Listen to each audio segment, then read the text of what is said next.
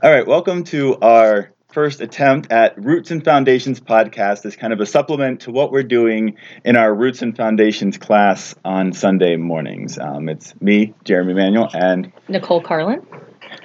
And we are going to be talking this morning about Genesis chapter 1 through 11.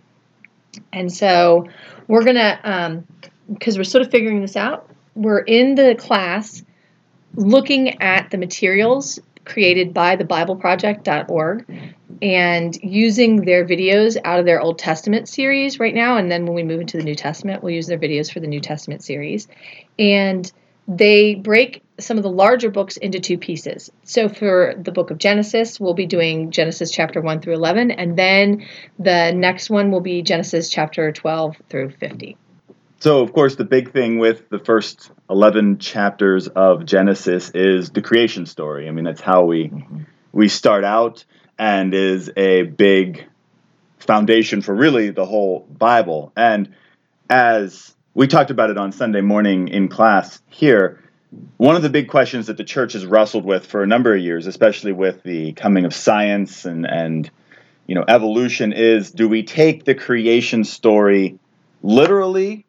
Or is there something more to it, where we would call literarily, that it's a story telling a certain story a certain way, not for science purposes? Right. And perhaps maybe, and we want to avoid sort of the trap that has happened within the church where Christians are pitted against Christians, trying to sort of prove either a 24-hour day version with a 6,000-year-old Earth kind of argument, the young Earth theory, versus an old Earth theory, macro versus microevolution, intelligent design. We sort of want to take that entire conversation and let's say we'll put a pin in that. We'll just set that to the side for now and say that that's a conversation worth having as long as it doesn't create division among believers. But instead, for our purposes, what we're simply going to say is if we're looking at the Bible literarily versus literally, an example of doing that is where in the New Testament where Jesus says that if your right hand causes you to sin, cut it off. And he's not actually encouraging physical mutilation in the face of difficult to curb bad habits. What he's actually trying to bring to the attention of his audience is that no matter how important or precious something is to you, if that thing is leading you away from God, you have to weigh whether it should have a part of your life. And so that's reading or listening to that parable literarily. We're taking the hyperbolic, extreme statement of graphic imagery that Jesus is using to get his audience's attention and recognizing at no point is he actually encouraging people to go out and get an axe and slice their hand off or chop their hand off. That's not his goal. And so that's looking at that literarily versus literally, because literally it says chop your hand off. But that's not really in the greater scheme of what Christ is saying. It clearly isn't what he's trying to articulate. And so kind of jumping back then to Genesis and using that methodology when we look at the first chapter of Genesis and the creation story, while there is the framework of these 7 days, what is more important is what's actually happening in this creation story and what makes this particular creation story unique. And really, it's the idea that God is creating order on his own. So many of the other ancient creation stories are born out of this conflict from the gods that, the earth could be either a god or a goddess itself, or it's some body of a goddess that was slain by some other god. And so what we see in the Bible is a very different approach. It's one God speaking and creating this orderly creation where he makes light and darkness and separates sky from sea and separates sea from land, and then fills these locations with stars and sun and moon or fish or birds and animals and people. So there's this idea that God is doing it on his own and it's this orderly way. And it's different also from some of those other creation stories in that the God of the Bible is uncreated, which is this really crazy idea that he has always been. And we sort of say that, but trying to wrap your mind around that there was this being that has always existed. And he makes this creation. He's not consulting with anyone. He's not battling with anyone. He's simply deciding to speak it into existence. And that time is part of that created order, which is partly where that, that question of how long did it take, if time is created as well, that's part of that grappling with, and that God exists outside of time. And so that's part of the mystery, some of the unanswerable questions. And so we wanted, as we look at this creation that we have recorded in Genesis, that we do take seriously. We do look at and see an understanding of the world that we exist in being brought to structure by God in Genesis, that the point is less so about the debatable things that aren't explained. It doesn't explain some of those details about time and how's that all work, and that to be able to sort of set aside the questions about the unexplained parts and instead paying attention more to what is explained. And one of the things that is explained is that we have a God who speaks this orderly creation and creates this framework. And he, in the recording of this, we go with this traditional understanding that Genesis was written by Moses, that God gave him these stories, this information for him to record for the people of God. And we have this Hebrew parallel structure of the light in the day and the lights, each of the days, sort of the first 3 days paralleling the second 3 days, so that day 1 parallels day 4, day 2 parallels day 5, and day 3 parallels day 6. And that information is all worked out in the study guide that goes along on the BibleProject.org's page with this video. If you scroll down, you can open that up and look at that materials. But really, as they say, Yahweh creates by bringing order and beauty out of chaos and darkness. And the purpose of this particular writing was not to be a scientific treatise, but simply to tell the story, and beautifully told in a very powerful way. Yeah. And part of that story is then kind of the second point that they make is the idea that humans are the divine image bearers, which again, if you compare that to other religions, oftentimes humans are kind of viewed very lowly. They're slaves of the gods. They're just kind of expendable, really. They're used to be manipulated or to just provide something for the gods' entertainment or sustenance. But here we see God creating humans as divine image bearers, that we are made in the image of God, which is amazing comparatively. Yeah, and that whole idea of being an image bearer, and sometimes you'll come across the phrase in Latin, imago Dei, which just means image of God. But this idea that we're created that way is that we're God's representatives, that in some capacity, and they bring out the idea that the word used to say that we are in this image, it literally means statue or idol. And there's other places where the word is used, and that there, in those passages, that word is being used to talk about idols. This idea that we were commissioned as actual representatives of God's rule over creation, and that's straight from their study guide. But that as a result, we have a responsibility, that God made the world a particular way, and we have this then responsibility to act as God's stewards or God's representatives to this good creation on his behalf, not out of our own steam or our own idea, but that this is why we're here. This is the kind of answers the question of why are we here. We were intended to act as stewards, but as we continue through Genesis, things kind of go off the rails pretty quickly.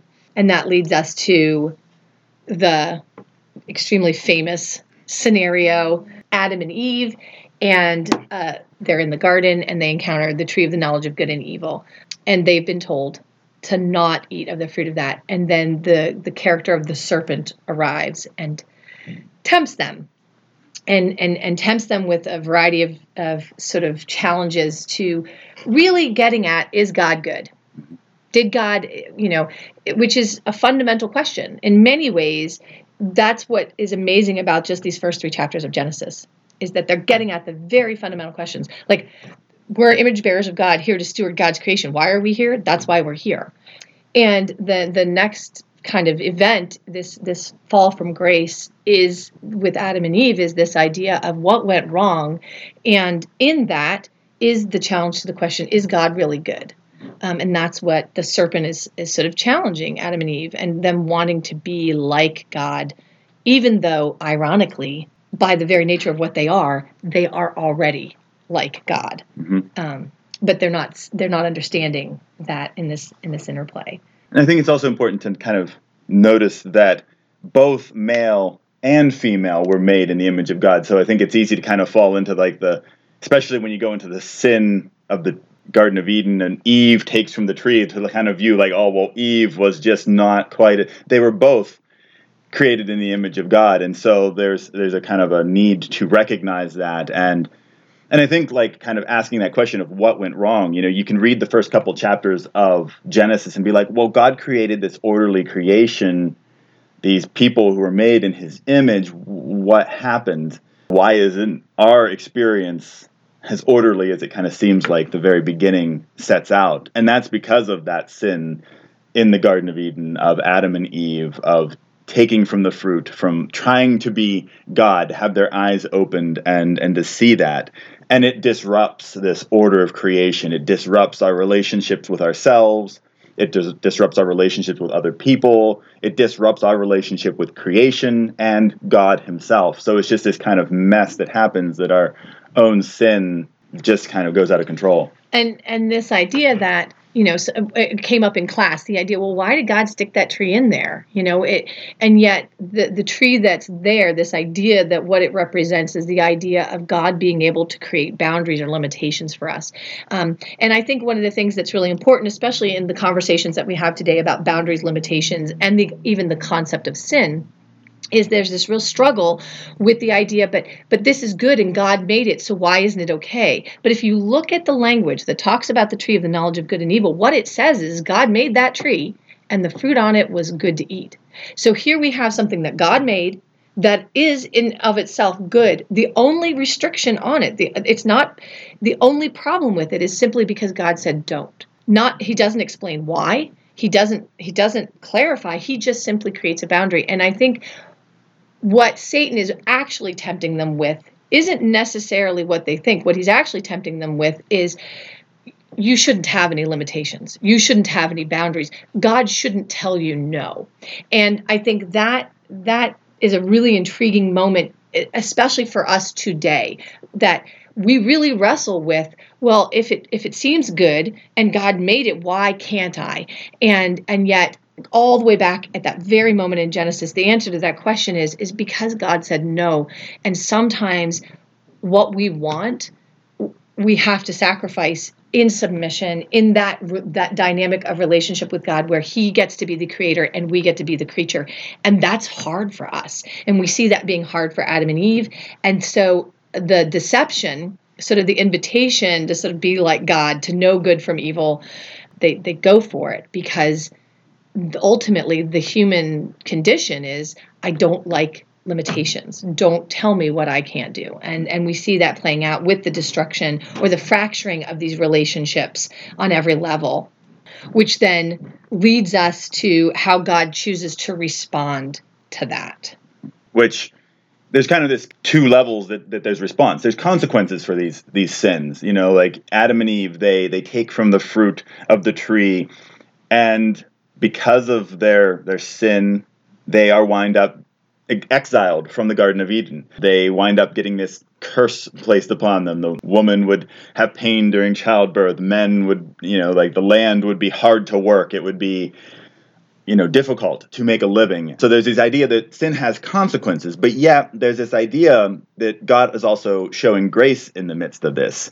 Even though the idea behind the eating the tree of good and evil, that death would be a result, and kind of not presented as, oh, well, you'll just die eventually, but that death immediately will happen.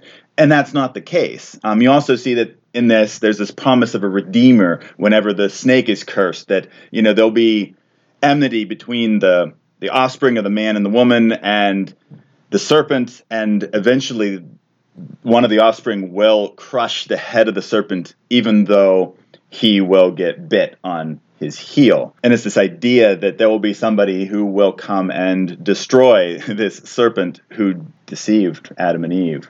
And many people kind of believe this is the first presentation of what Christ will do in the future, that this is kind of a very early foretaste of Christ coming, and that there will be somebody, a redeemer, who will destroy sacrificially evil. Sacrificially, yeah. And that came up in the class was, well, he only bites him on the heel, but understanding that at that day and age and lack of anti-venom and the idea that the serpents people were afraid of were the ones that would kill you. And so the idea in that image would be that would be a fatal wound. Even though it's only on the heel, it's still a fatal wound, and that the audience would have understood that this was, that in the crushing of the serpent's head, that this Savior would then also die in the midst of this scenario. So, and I think that's called the proto-evangelion. Proto-evangel or proto... Yeah, it's the idea that it's sort of the beginning, first time you're going to hear about the idea of a Savior coming. And so, again, the idea that in this first section of Genesis, so much of what we understand as Christians is laid out, and a lot of big questions are answered. So then, as we kind of move forward through the different stories in Genesis, there are lots of familiar stories. People are familiar with the stories of Cain and Abel, and Noah and the ark and the flood, and the Tower of Babel, or Tower of Babylon, depending on how you're looking at that. So, but each of these stories, in essence, are hitting at this key theme, this idea that we sin. So, Adam and Eve sin, that there's consequences, that there's curses as a result, but then there's grace. God doesn't slay them immediately, but instead, while there are consequences in the curses, there's also a promise of redemption down the road, and he clothes them and sends them on their way. There's the example of the sin of the people in Genesis chapter 6, where things are just really a mess. The consequences are the flood, and sometimes these consequences are natural. The things that we do just are bad, and there's bad that results from it, but other times they're divine, where God is bringing a judgment specifically on that sin. But then there's grace, that God intervenes with Noah, saves Noah's family, and makes a covenant with creation to not do that again. So we see that modeled throughout the different stories that you're going to be reading in Genesis, this idea of sin, consequences, but then God bringing grace in the midst of that. Yeah, because I think it's this idea of, that God created orderly.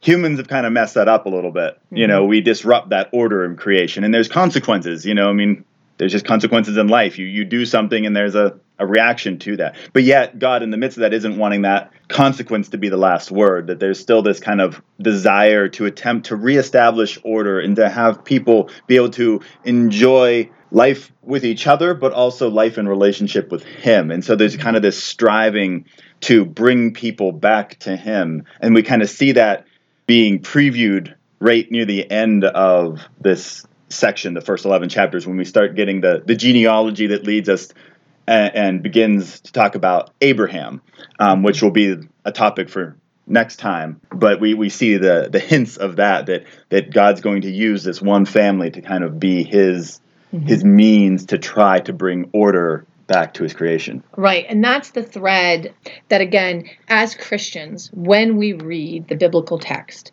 there sometimes people have the idea that somehow Jesus was an afterthought, that things were just continuing to go bad and God had to do something. He had to pull something out of the hat, when in fact the idea is that almost from the very beginning, God saw where, because again, this to me, because I love sci-fi and space travel and time travel and understanding, or at least thinking about it. This idea that God, being outside of time, knows where it's going. And so almost immediately he sets into motion a plan to bring about restoration. And for us, being very small, limited creatures, it's very hard to be patient. Sometimes it's very hard for us to even conceive that there's a plan in the midst of it, or that God has a destination. It seems like it's taking so long. I think it's why Jesus has so many parables about waiting, because he knows it's hard for us to wait. But here, he begins a relationship. We hear about these people from Haran, and they're on a journey, and they only get so far. Abraham and his father, Terah, and his brother, and his nephew, and his wife, and then we get just to the very end. And this genealogy sort of comes right on the heels of the scattering of the nations with the destruction of the Tower of Babel. And we're just sort of, it sets the stage. And so the next discussion of roots and foundations, we're going to be talking about Genesis chapter 12 through 50, and kind of following this foundation that's been laid for how is God going to build a relationship with this one man, but that it's not just about this one man or this one people group or this one nation, but it's about the entire world, and all nations are going to be blessed through this relationship that God initiates. And it's going to be the cradle out of which the Messiah is going to emerge down the road.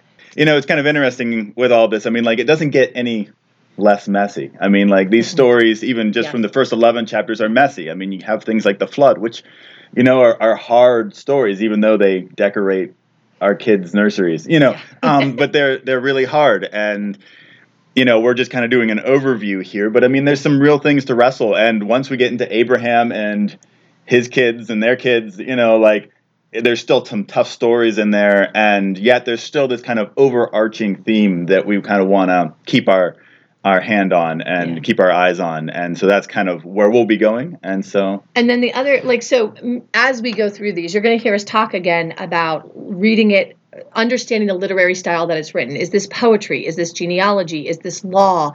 What the writer was writing when they wrote it down, because that helps us understand what we're reading. And the other thing is the contrast between prescriptive and descriptive. And that one's going to come up quite a bit, especially by the time we get to Judges, where there are points in the Bible that descriptive. They just tell us what people did.